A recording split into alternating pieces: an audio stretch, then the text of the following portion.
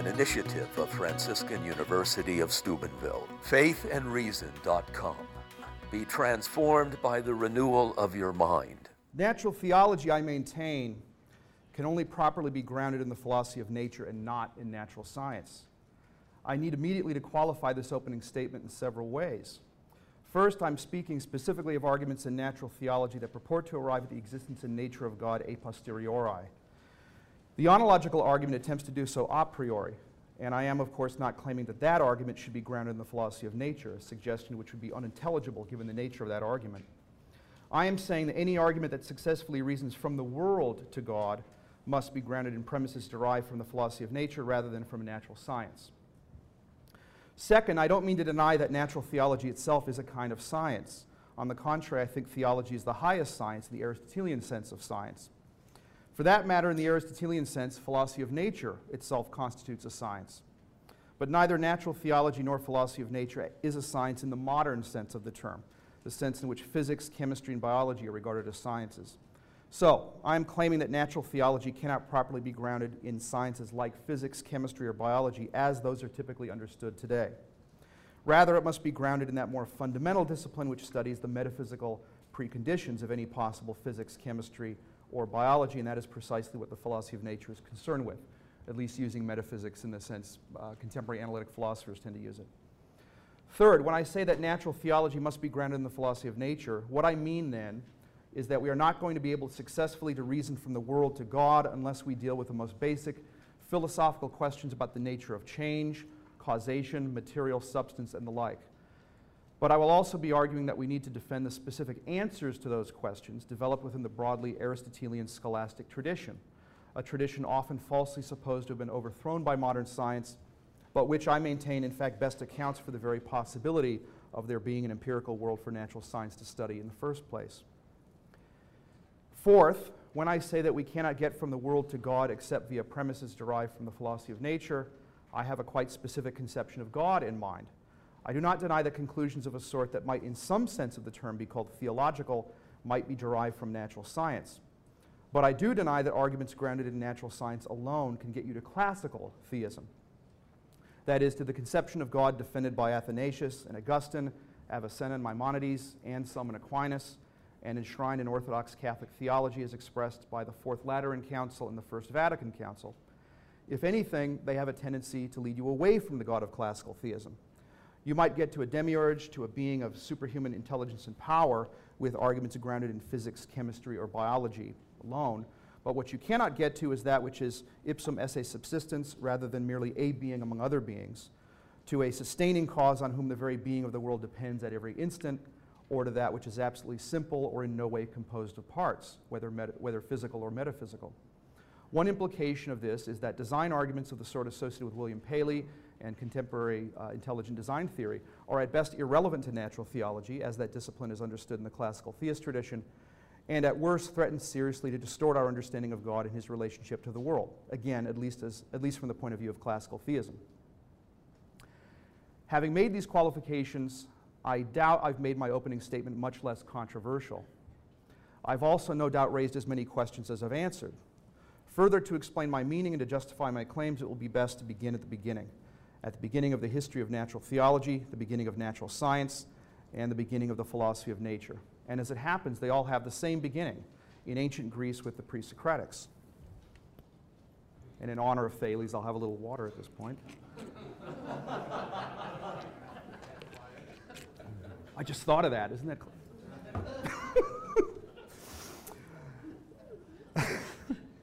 The pre-Socratic philosophers were famously concerned to discover a principle that might account for the unity and permanence they took to underlie the change and multiplicity in the world of our experience.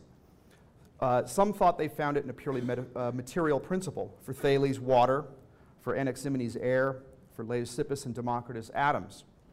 Heraclitus came as close as one can get to denying that there is really any unity or permanence to the world in the first place. For him, all is flux, and the conflict between the ever-shifting elements of the world of our experience is itself the only unchanging reality.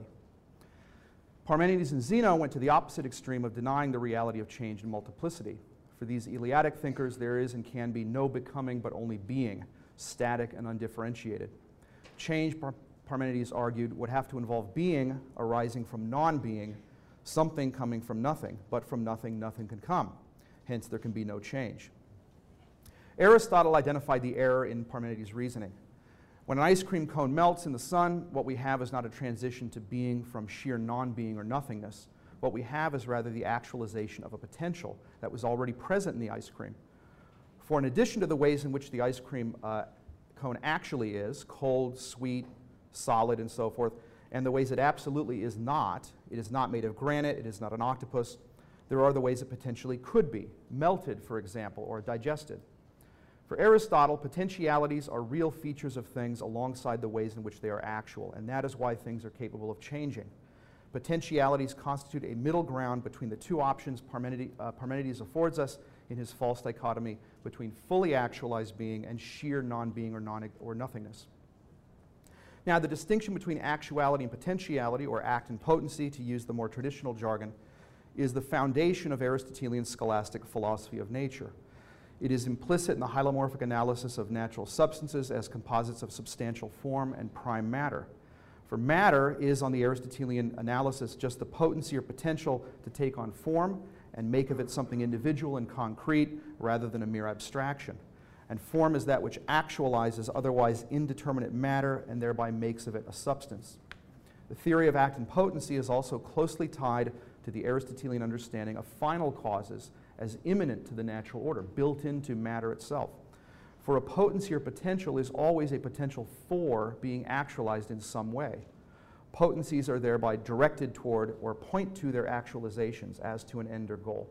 For example, the ice cream points to being melted as one possible future state. In this way, efficient causation, generating something, bringing it into being, is for the Aristotelian scholastic tradition unintelligible without final causation. An efficient cause, a match, say, generates its typical effect or effects, such as flame and heat, precisely because by virtue of its potencies, it is directed toward the generation of those effects as toward an end or goal. The phosphorus in the match head is directed at or points to the generation of flame and heat specifically, rather than to the generation of frost or the smell of lilacs. It is flame and heat that the match will generate if struck, unless prevented from doing so by water damage, say. And it is flame and heat that it would have generated, even if it is never in fact struck but kept in a drawer until it turns to dust. And the phosphorus has those specific potencies precisely because of its substantial form.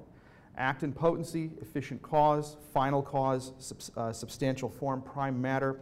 All of these concepts are tightly interconnected, and all are, in the Aristotelian scholastic view, necessary for making sense of the very possibility of a world of changing and causally interrelated natural substances. To this Aristotelian picture, the Thomistic tradition added the distinction between essence and existence, which is also rooted in the distinction between act and potency. For a thing to be real is for its nature or essence to be conjoined with an act of existence. Hence, the tree in my backyard is real because to the essence or nature of being a tree, there is conjoined an act of existence, while phoenixes are not real because to the nature or essence of being a phoenix, if there is such a nature or essence, there is conjoined no act of existence. But for a thing's essence to be conjoined to an act of existence is for it to go from potentiality to actuality. For an essence or nature is merely potential until an act of existence actualizes it. This is true even of immaterial, finite substances such as angels. Now, that they are composites of actuality and potentiality entails, in the mature Aristotelian scholastic tradition, that no finite substance, whether material or immaterial, can in principle exist even for an instant on its own without a divine sustaining cause. That is to say, no finite substance has what has sometimes been called existential inertia, the inherent tendency to remain in being. This is a theme I've elaborated upon at length elsewhere in a recent article in American Catholic Philosophical Quarterly, but the basic idea can be briefly stated. Confining ourselves for present purposes to the case of material substances, putting aside angels and the like for the moment, an argument for the claim that no such substance, no material substance can have existential inertia, can exist even for an instant on its own without an external divine sustaining cause, begins with a familiar principle of scholastic metaphysics. And this brings us to the little handout here where I sketched this argument out in 9 steps. First step is that a cause cannot give what it does not have to give. I can't give you what I don't have myself, And in general, a cause can't give what it does not in some way or other possess itself. There are different ways it could possess it, formally or virtually, say. And the scholastics make all sorts of distinctions. But that's the basic principle. A cause cannot give what it does not have to give. Now, step 2, a material substance is a composite of prime matter and substantial form. Those are its inherent principles. Step 3, something has existential inertia if and only if it has of itself a tendency to persist in existence once it exists, to carry on its own steam, as it were. Step 4, but prime matter by itself and apart from substantial form is pure potency, pure potentiality, and has of itself no tendency to persist in existence because by itself it's mere potentiality, it's not actual. Step 5, in the substantial form of a material thing, by itself and apart from prime matter, is a mere abstraction, and thus of itself also has no tendency to persist in existence. It's merely an abstraction until it informs prime matter to make it a concrete substance. So step 6, neither prime matter as the material cause of material substance nor substantial form as its formal cause can impart to the material substance that they compose a tendency to persist in existence. But step 7, there are no other internal principles from which a substance might derive such a tendency. And so step 8, no material substance has a tendency of itself to persist in existence once it exists. And therefore step 9, no material substance has existential inertia.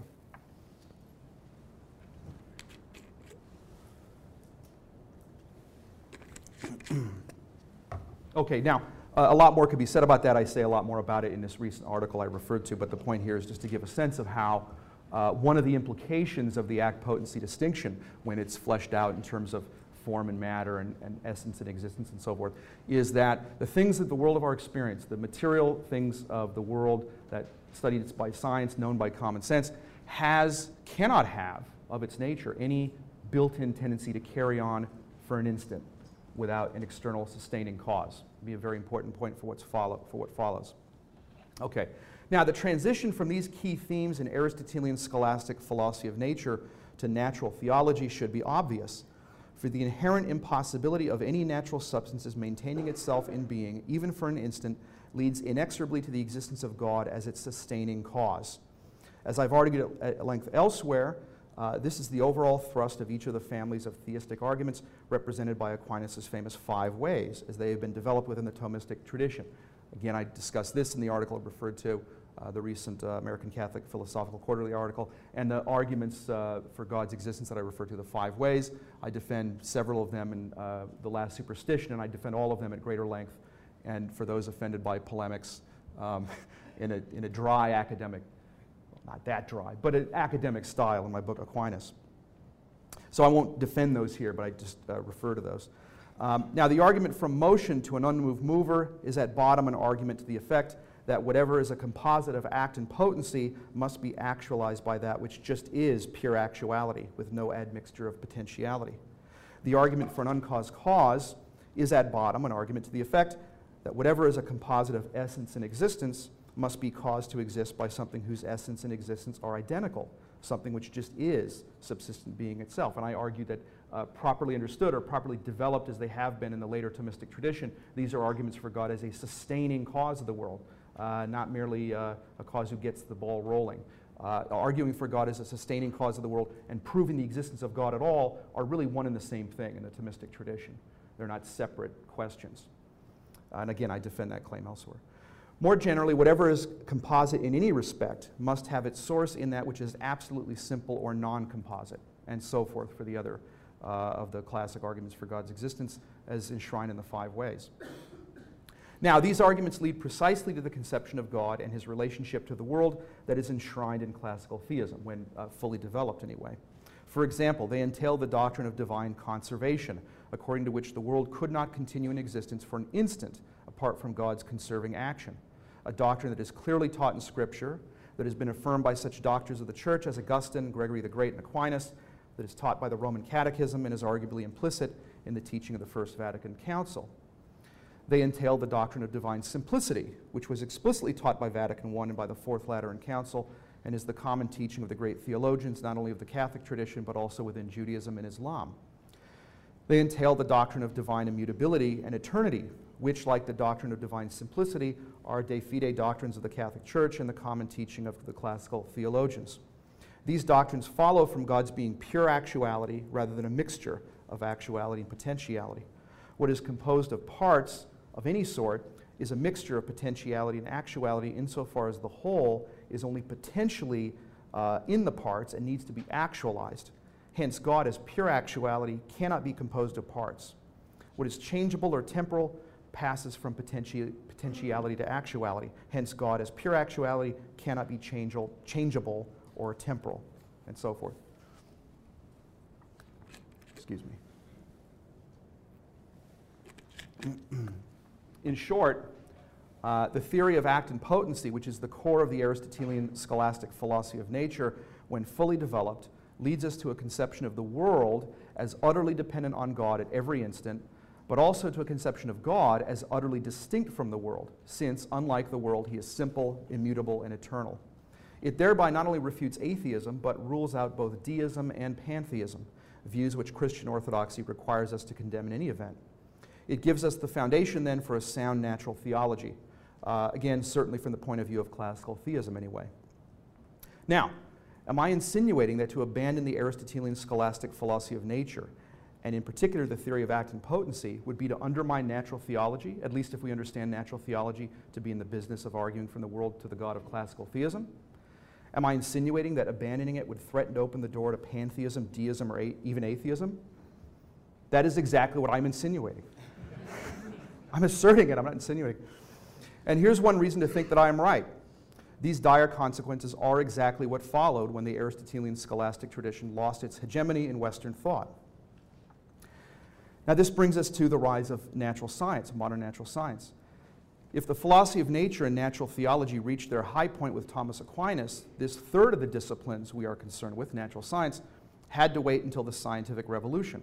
And of course, the scientific revolution had something to do with the Aristotelian scholastic tradition losing its hold over the Western mind, but not in the way commonly supposed. Modern science has indeed falsified certain empirical scientific theses that had been associated with the Aristotelian scholastic tradition. Geocentrism, the ancient theory of the elements, the idea that material objects have specific places to which they naturally move, and so forth. Aristotelian scholastic arguments in the philosophy of nature and natural theology had often been stated in terms of these now superseded scientific ideas. But the metaphysical and theological claims can be disentangled from the false scientific claims, and were so disentangled by later scholastic thinkers. Thus, that the scientific revolution put paid to Aristotelian scholastic physics does not entail that it put paid to Aristotelian scholastic philosophy of nature and natural theology, and in fact it did not do so. The reason many suppose otherwise is that they fail to keep in mind that the scientific revolution was not merely a revolution in science. It was also a philosophical revolution, and the latter revolution has inherited the prestige of the former. As the philosopher Hilary Putnam in his book Renewing Philosophy has written, quote, "For the last 3 centuries, a certain metaphysical picture suggested by Newtonian or Galilean physics has been repeatedly confused with physics itself. Philosophers who love that picture do not have very much incentive to point out the confusion. If a philosophical picture is taken to be the picture endorsed by science, then attacks on the picture will seem to be attacks on science, and few philosophers will wish to be seen as enemies of science," unquote. What this revolutionary metaphysical picture involved was, of course, an overthrow of the Aristotelian scholastic philosophy of nature, the theory of act and potency, immanent final causes or teleology built into the natural world, not imposed from outside, or not merely imposed from outside the way a watchmaker imposes a time-telling function on bits of metal, say, but in some way built into the nature of things, on the model of an organic substance, for example. That idea is thrown out the window. Substantial form and prime matter, all tossed out. In their place was put a new description of the natural world in essentially mathematical and non-teleological terms. No longer were material things to be understood as possessed of potentialities or potencies by virtue of which they were inherently directed toward the generation of certain effects. Rather, they were to be understood as inherently inert but related by mathematically expressible laws. Why does the cause A generate its typical effect B? A scholastic would say that A does so because, given its nature or substantial form, A inherently points to the generation of B specifically as to a final cause. Now, obviously, you have to say a lot more than that to give us an interesting scientific account, but the point is whatever the empirical details turn out to be, that's the metaphysical underpinning on the scholastic view. Okay, so given its nature as substantial form, A inherently points to the generation of B as to a final cause. The new philosophy of nature of the moderns denies this. It says that there is no inherent link between A and B at all, that neither A nor anything else in the natural world points to anything beyond itself. Rather, it is just a, quote, law of nature that A's tend to be followed by B's, where this law is, as it were, imposed from outside. A and B could, in theory, have been related by a very different law or by no law at all. For A, B, and every other element of the world are, as Hume would put it, entirely, quote, loose and separate.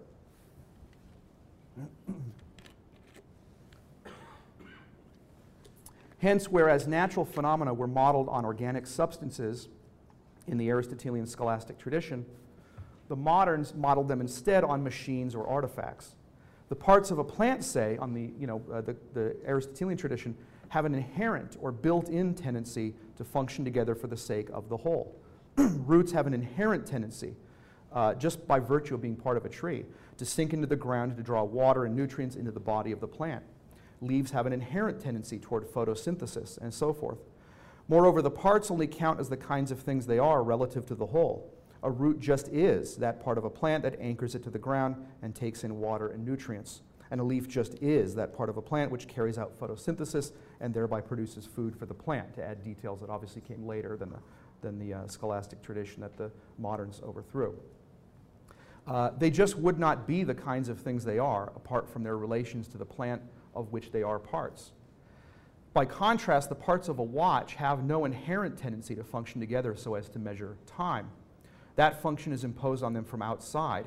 Accordingly, the parts could in principle have been related instead for the realization of some other end. Now, all natural substances, including inorganic ones, are, for the Aristotelian Thomistic tradition, like the plant in having inherent or built-in teleology and causal tendencies. For the moderns, however, all natural substances, including plants, are to be thought of on the model of the watch. They are machine-like in having no inherent tendency toward an end. And that's the part of the machine analogy that Aristotelians and Thomists don't like. Obviously, living things have parts and machines have parts, so they're comparable in that way. Okay, that's fine, but the difference that makes a difference is that a machine has parts that have no inherent tendency toward, say, a time-telling function or a computing function in the case of a computer or what have you. Okay, so for the moderns, all natural substances, including plants, are to be thought of on the model of the watch. They are machine-like in having no inherent tendency toward an end. Such an end might be imposed from outside by a divine machinist, but there is no immanent or intrinsic tendency towards it. For this reason, the moderns' new anti-Aristotelian philosophy of nature has been called mechanistic. Of course, there were aspects of the original mechanical philosophy, as it was known in the 17th century, that have not survived. Corpuscularianism, a crude push-pull model of causation, and so forth. But what has survived is the idea that there is no teleology or final causality immanent or inherent to the natural order, and an insistence on pushing an exclusively mathematical description of nature as far as it can go. Needless to say, this method has had dramatic predictive and technological successes, precisely, I would say, because it deliberately focuses exclusively on those aspects of nature which can be predicted and controlled. If that's all you're looking for, it's no surprise that's all you're going to find. And conceived of merely as a method, or a method devoted to certain specific ends, it is unobjectionable. But from the time of the scientific revolution onward, boosters of science have tended to regard it as a metaphysics no less than a method, as a description, indeed an exhaustive description, of the real nature of natural phenomena. And they have insinuated, quite fallaciously, that the successes of modern science have vindicated it as a metaphysics. There are many problems with this position, but the one I'm concerned with here is theological. And that is that from the essentially mathematical and non-teleological description of the material world that you get from natural science, you're not going to reason your way 1 inch closer to the God of classical theism. Indeed, if you treat this description, even if only for the sake of argument, as if it were a complete metaphysical description of nature, then you are, if anything, going to get away from the God of classical theism. It is no accident that that's exactly what happened in the history of Western thought after the scientific revolution.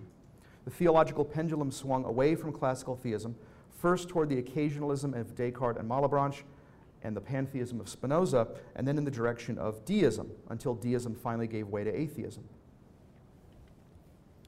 Now, why?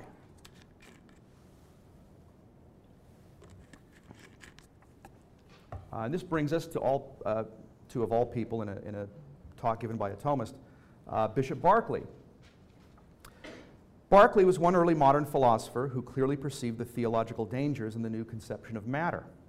As he warns us in the Three Dialogues, quote, "Matter or material substance are terms introduced by philosophers and as used by them imply a sort of independency or a subsistence distinct from being perceived by a mind.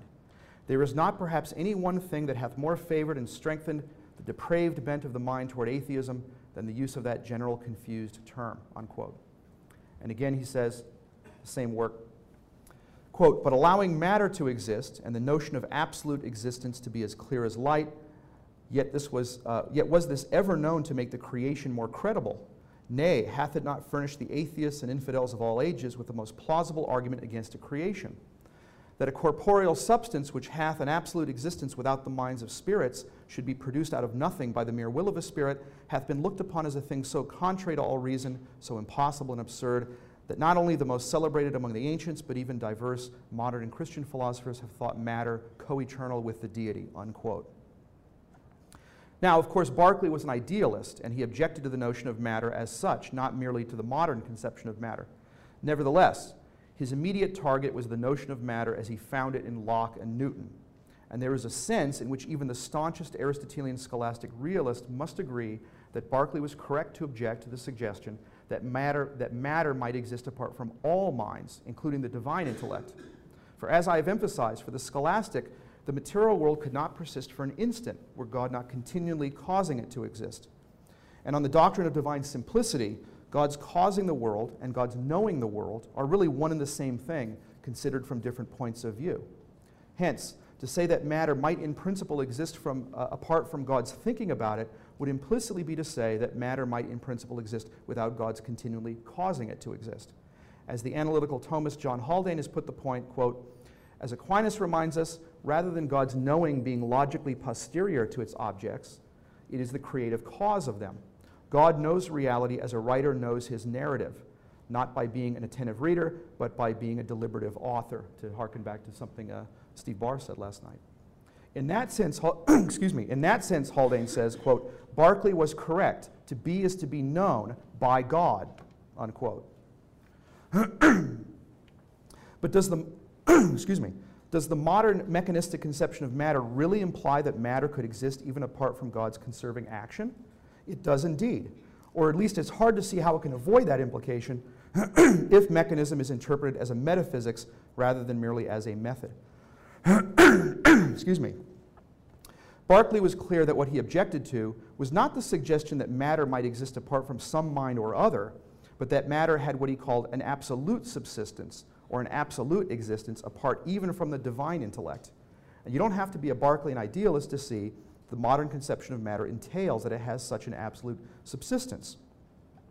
For recall what I said earlier about the reason why material things do not, on the Aristotelian scholastic view, possess existential inertia, do not have the capacity to remain in being on their own. The reason is that they're mixtures of act and potency, actuality and potentiality. Matter all by itself is just pure potentiality with no actuality at all by itself, while the substantial forms of material things are mere abstractions apart from matter, with no concrete existence. More generally, an essence is purely potential and not at all actual apart from an active existence, while an active existence is a mere abstraction apart from a nature or essence that it actualizes. Matter and form, essence and existence in a concrete material thing are thus interdependent. To avoid vicious ontological circularity, then, there must be something outside a material thing that combines and keeps combined its metaphysical components if it is to exist even for an instant. Okay, given all the act potency stuff, that's the case anyway.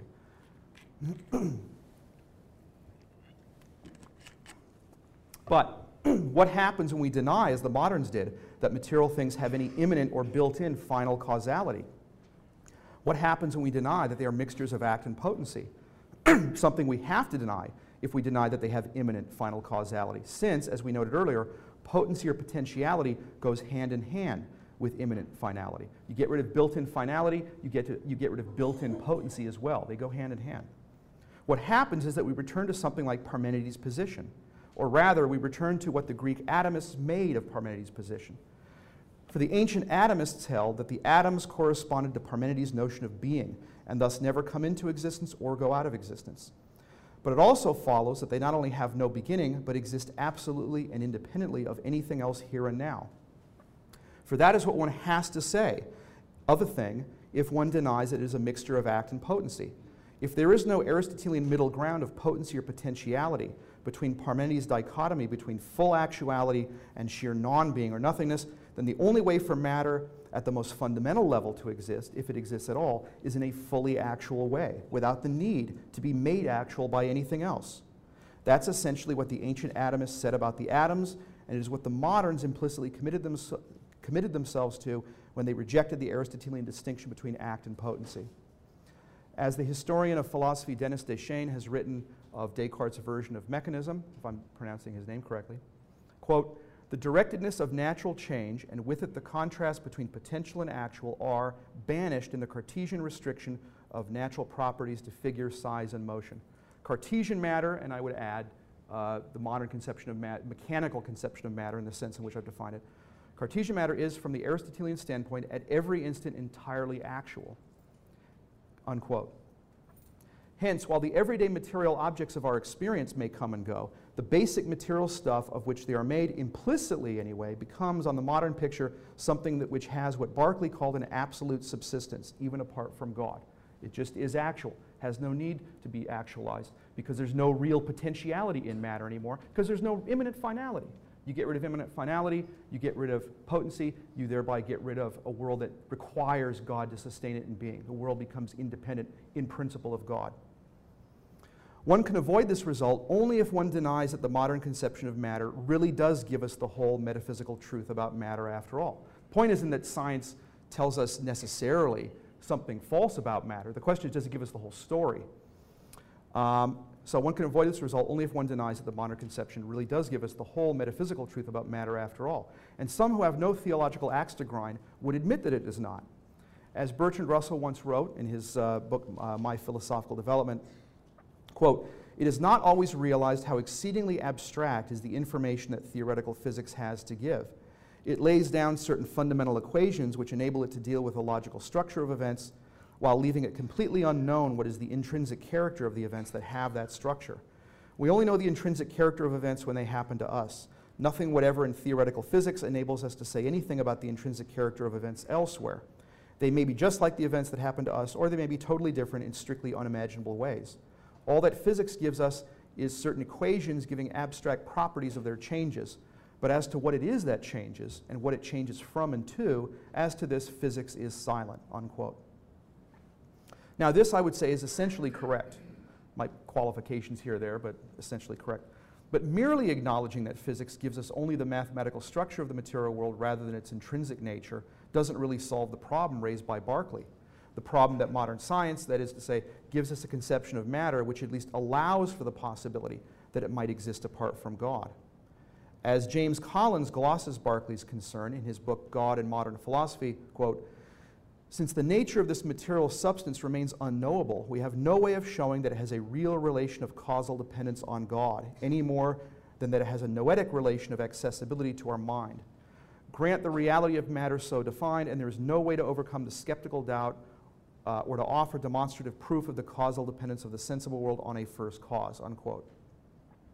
Now, as Collins goes on to point out, avoiding this problem hardly necessitates following Berkeley in the direction of idealism. Again, to quote from Collins, "Alternative ways were open for Berkeley to deal with this issue. He might have challenged the accepted definition of matter and proposed one that would allow jointly for the reality of matter, its knowability by the human mind, and its causal dependence upon God.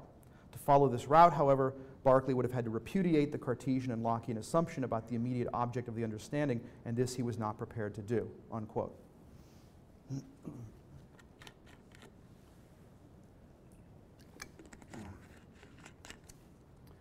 Though he saw the theological dangers inherent in the modern conception of matter then, Berkeley was still himself committed to the modern philosophical project and had no intention of returning to the scholasticism that would have given him just the conception of matter that Collins describes, but which he followed Descartes and Locke in repudiating. He chose then to propose a novel idealist account of God's relationship to the world. Unless we're willing to follow Berkeley's idealism then, a route that few would take and which is certainly philosophically and theologically problematic, we need to find some realist solution to the problem he raises, a solution that both affirms the existence of matter and makes it intelligible how the material world must depend on God for its continuance in existence from moment to moment. I submit that there is no way to accomplish this without going beyond the purely mathematical description of the material world physics gives us and addressing the questions in the philosophy of nature that it leaves unanswered. Questions about the intrinsic character of the material world, as Russell put it. And I submit also that there is no way to accomplish it without acknowledging that the intrinsic character includes potency or potentiality as a real constituent, just as the Aristotelian scholastic tradition has always claimed, and therefore also immanent final causality, not merely imposed from outside, but built into matter. Now, if there is any doubt about this, let me try to dispel it by examining the two main alternative approaches to arguing from the world to the existence of God developed by the moderns. The broadly empiricist approach, most prominently represented by William Paley, and the rationalist approach, most prominently represented by Leibniz. Both are seriously deficient from the point of view of classical theism, and their deficiencies arise precisely from their eschewal of the Aristotelian scholastic philosophy of nature.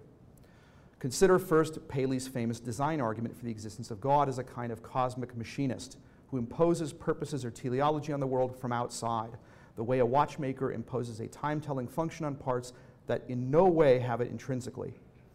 Now, it is often acknowledged that Paley's argument gets us at best to a designer who is extremely powerful and intelligent, but who, for all we know, may yet be finite and thus non-divine. But the problem is not just that Paley's designer may be something other than God as classical theism understands him. There is reason to think that Paley's designer could not be God as classical theism understands him. Consider first that for classical theists like Aquinas, when we predicate attributes of God, we necessarily do so analogously rather than univocally. But Paley is evidently predicating attributes to his designer and to us in a univocal way, which, for the Thomist at least, entails a radically deficient conception of God. A simple example will illustrate the difference between the two kinds of predication. When I say that this is a good cheeseburger and that that is good pizza, I am using good univocally. I'm predicating the very same thing to both the cheeseburger and the pizza, and I will still be doing so if I say that the cheeseburger is better than the pizza. I will be saying that the pizza and the cheeseburger both have the very same attribute, but that the cheeseburger has it to a higher degree than the pizza. When I say that this is a good cheeseburger and that Aquinas was a good man, I'm not using good univocally, and I am not predicating exactly the same thing both to the cheeseburger and to Aquinas. I'm saying instead that there is something in Aquinas that is analogous to what we call good in the cheeseburger, though of course it is not precisely the same thing, since the moral qualities that lead us to attribute goodness to a human being are not the same as the gustatory and nutritive qualities that lead us to attribute goodness to food. Similarly, when we speak of Aquinas' intelligence and my intelligence, we are using intelligence univocally. Hence, to say that Aquinas was more intelligent than I am is to say that Aquinas had the same thing I have, but to a greater degree. But in Aquinas' view, when we speak of our intelligence and God's intelligence, we are not using intelligence univocally. We are not saying that God is the same thing we have, but to a higher degree. Rather, we are saying that there is in God something analogous to what we call intelligence in us. The reason is that God, as pure actuality, does not merely participate in being, goodness, intelligence, and the like, as we and other created things do. For Aquinas, God doesn't have being. He is being itself. He doesn't have goodness. He is goodness itself. He doesn't have intelligence. He is intelligence itself, and so forth. Moreover, he is, given the doctrine of divine simplicity, identical to his attributes. What we call God's being, God's goodness, God's intelligence, and so forth, are really just the same thing, God himself considered from different points of view. It follows that God is radically unlike anything in the created order. He is not a being alongside others, not even a very grand and remote being among other beings, but rather ipsum esse subsistens, that on which all mere beings depend for their being, subsistent being itself. By contrast, Paley's procedure is to model his designer on human designers. By implication, at least, his designer exercises the same faculty human designers do. He works out design problems, he performs calculations and so forth, but does so with massively greater facility. He's really clever, but God is not clever. He's beyond that, as Thomism understands him, certainly. Paley's designer is an essentially anthropomorphic designer, and as such, it is hard to see how he could be as classical theism says God is, absolutely simple, immutable, eternal, and so forth. So the anthropomorphism implicit in Paley's conception of God is one reason why many classical theists are bound to object to Paley's style of argument. Now, to be sure, there are some classical theists, Scotus for example, who don't subscribe to Aquinas' doctrine of analogy, and they may be willing to cut Paley some slack on this particular issue. But there are other problems with Paley's argument. In particular, Paley's implied conception of God's relationship to the world is another potential source of incompatibility with classical theism. To see how, consider the three main approaches in the history of theology to understanding God's causal relationship to the world, as Alfred Freddoso has usefully classified them.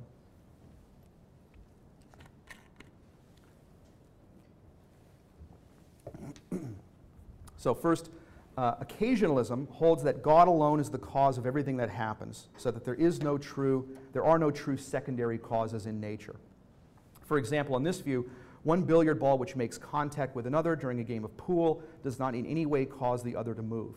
Rather, God causes the second ball to move on the occasion when the first makes contact with it. Second view is mere conservationism, as Freddoso calls it, which holds that while God maintains natural objects and their causal powers in existence at every moment, they alone are the immediate causes of their effects. On this view, the one billiard ball really does cause the other one to move, and God has nothing to do with it other than keeping the ball and its causal powers in being. He is not in any direct way the cause of the second ball's motion.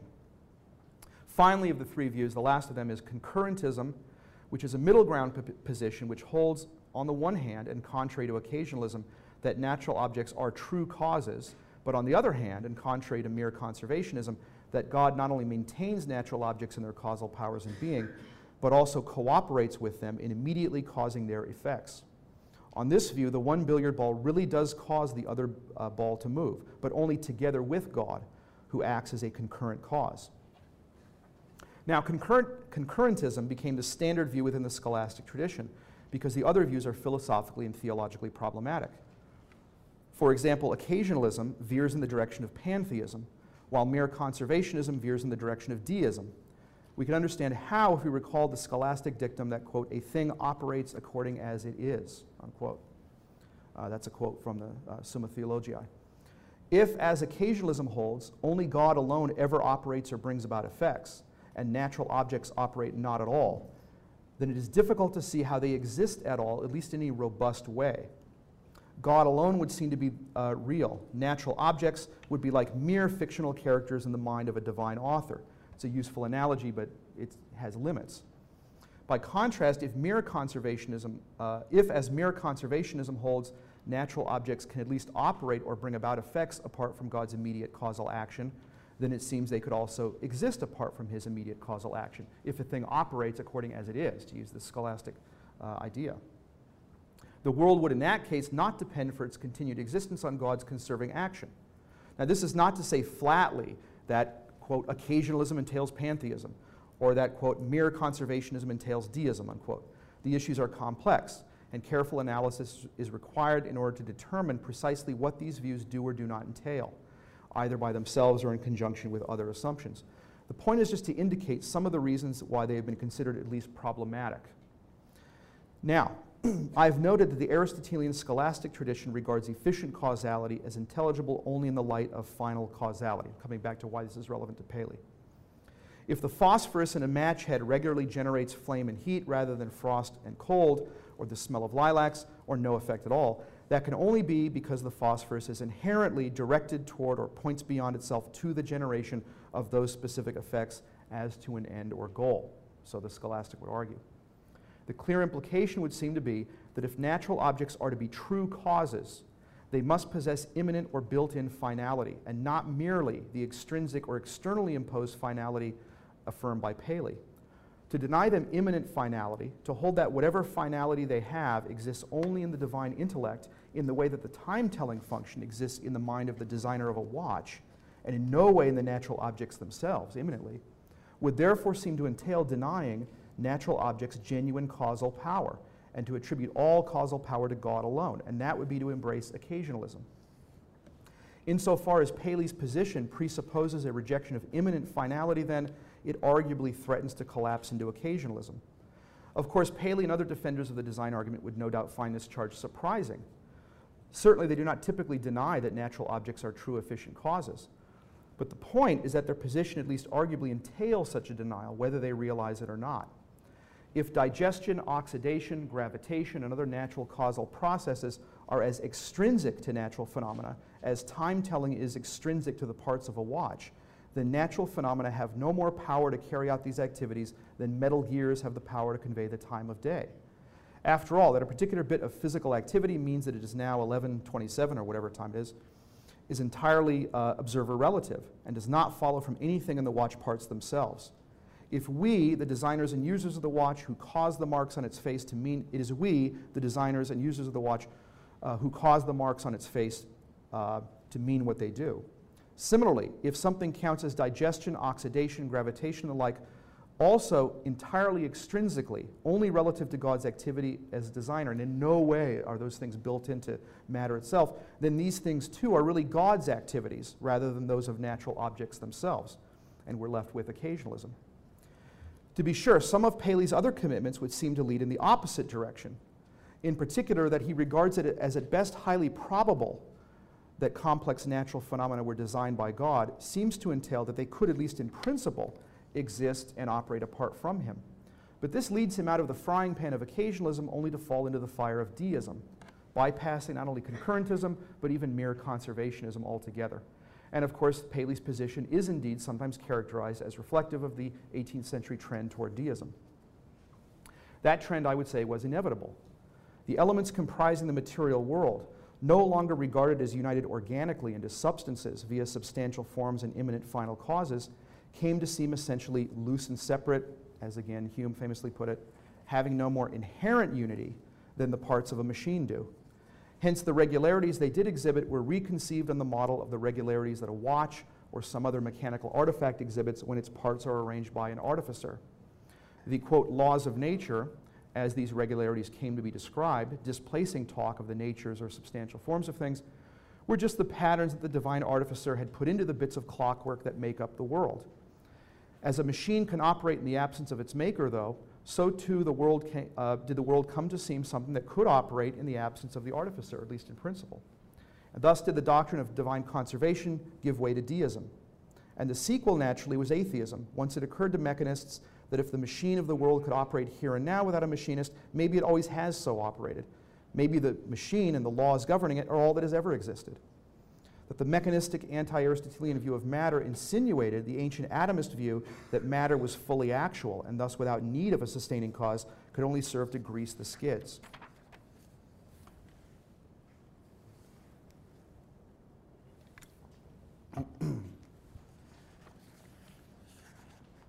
So, from a classical theistic point of view, Paley's position is bound to appear metaphysically unstable, ambiguous between unacceptable extremes vis-a-vis the question of God's causal relationship to the world.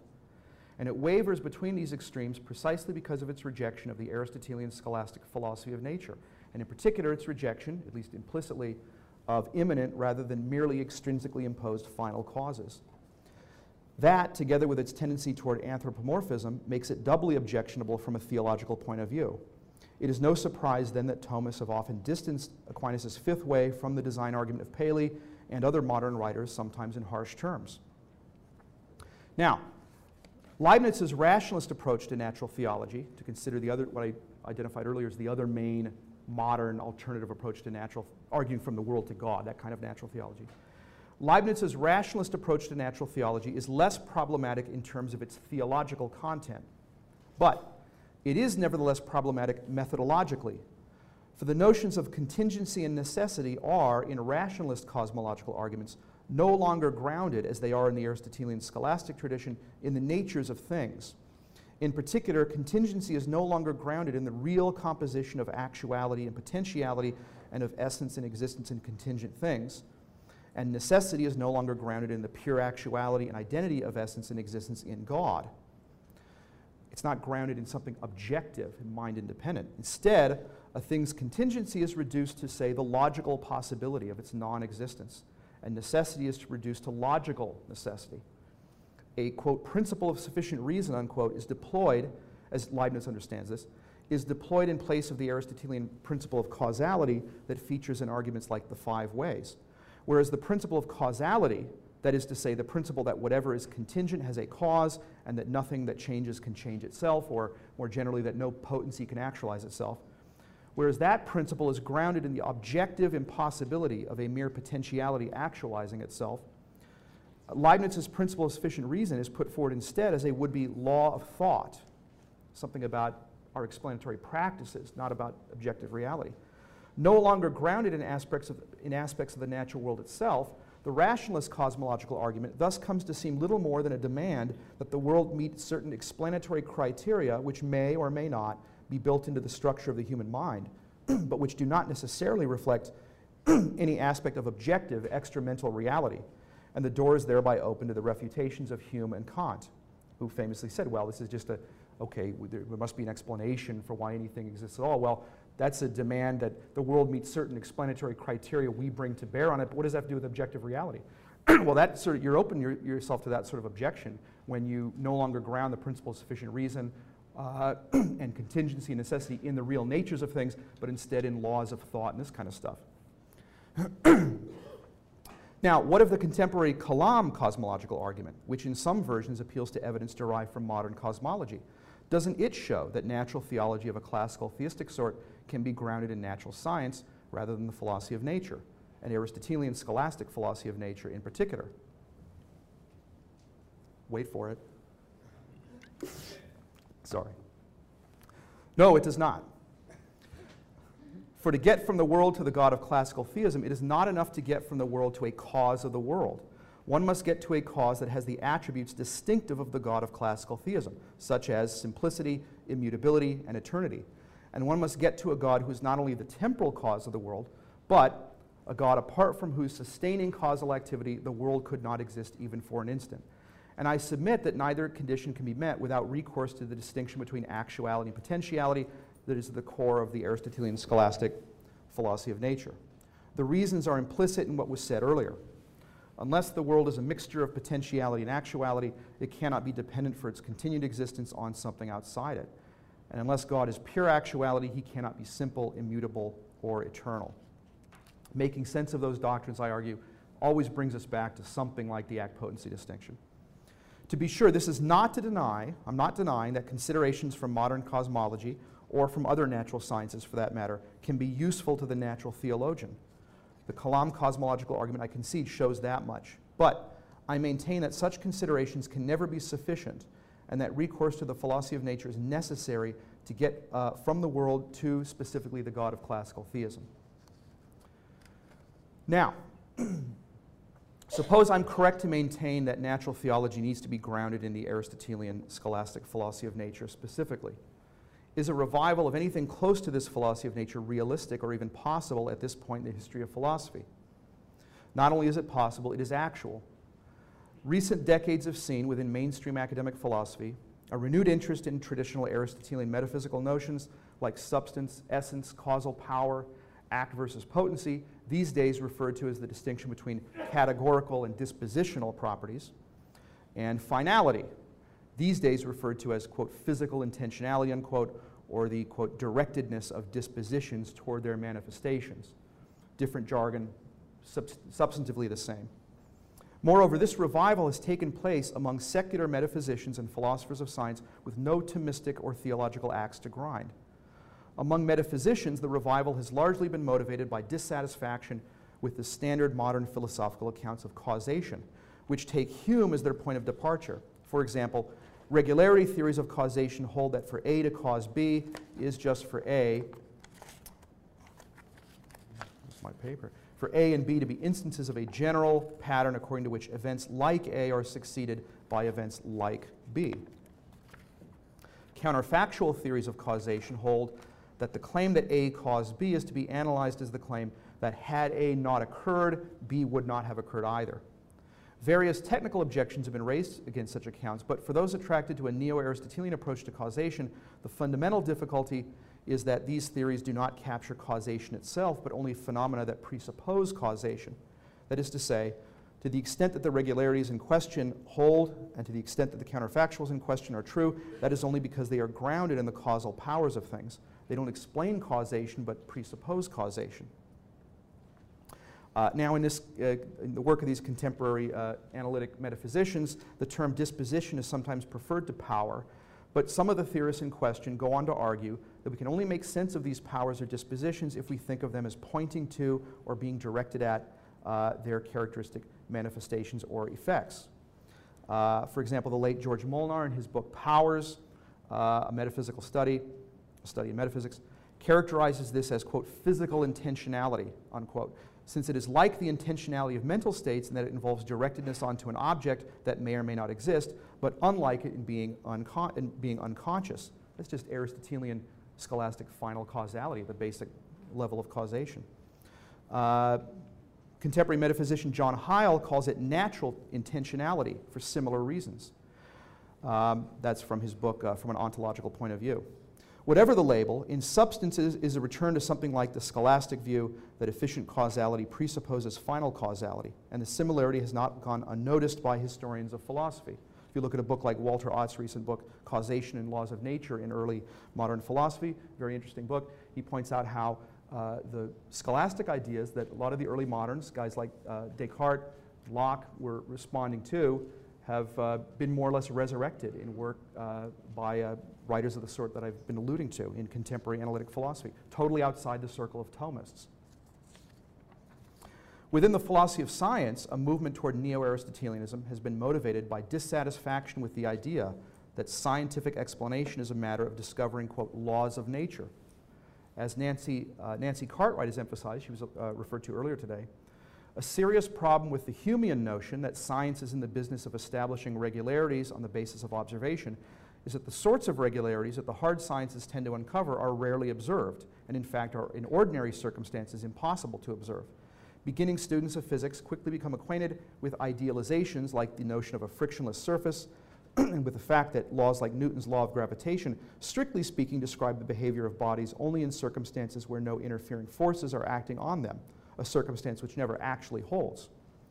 Moreover, physicists, Cartwright argues, do not in fact embrace irregularity as a law of nature only after many trials, after the fashion of popular presentations of inductive reasoning.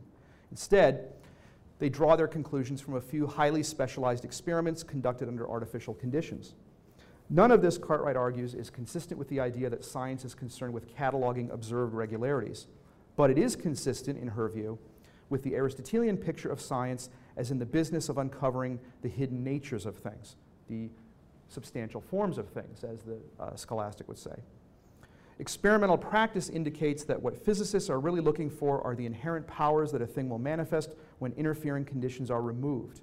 And the fact that a few experiments or even a single controlled experiment are taken to establish the results in question indicates, Cartwright argues, that these powers are taken to reflect a nature that is universal to things of that type. The notion of regularities or laws of nature is therefore misleading in Cartwright's view, given that science actually uncovers few laws or regularities outside highly artificial conditions. Strictly speaking, what science discovers are the universal natures and inherent powers of things, and talk of laws of nature can only be shorthand for this. As Cartwright concludes, quote, the empiricists of the scientific revolution wanted to oust Aristotle entirely from the new learning, but they did no such thing, unquote. And again, she's got no theological axe to grind, no Thomistic axe to grind. To conclude then, while references to substantial form, final causes, and other traditional scholastic concepts do not exactly pepper the contemporary academic philosophy journals, the substance of these ideas is getting a renewed hearing in at least some influential quarters. There has also been renewed interest in aspects of Aristotelian metaphysics other than those which have been our central concern here.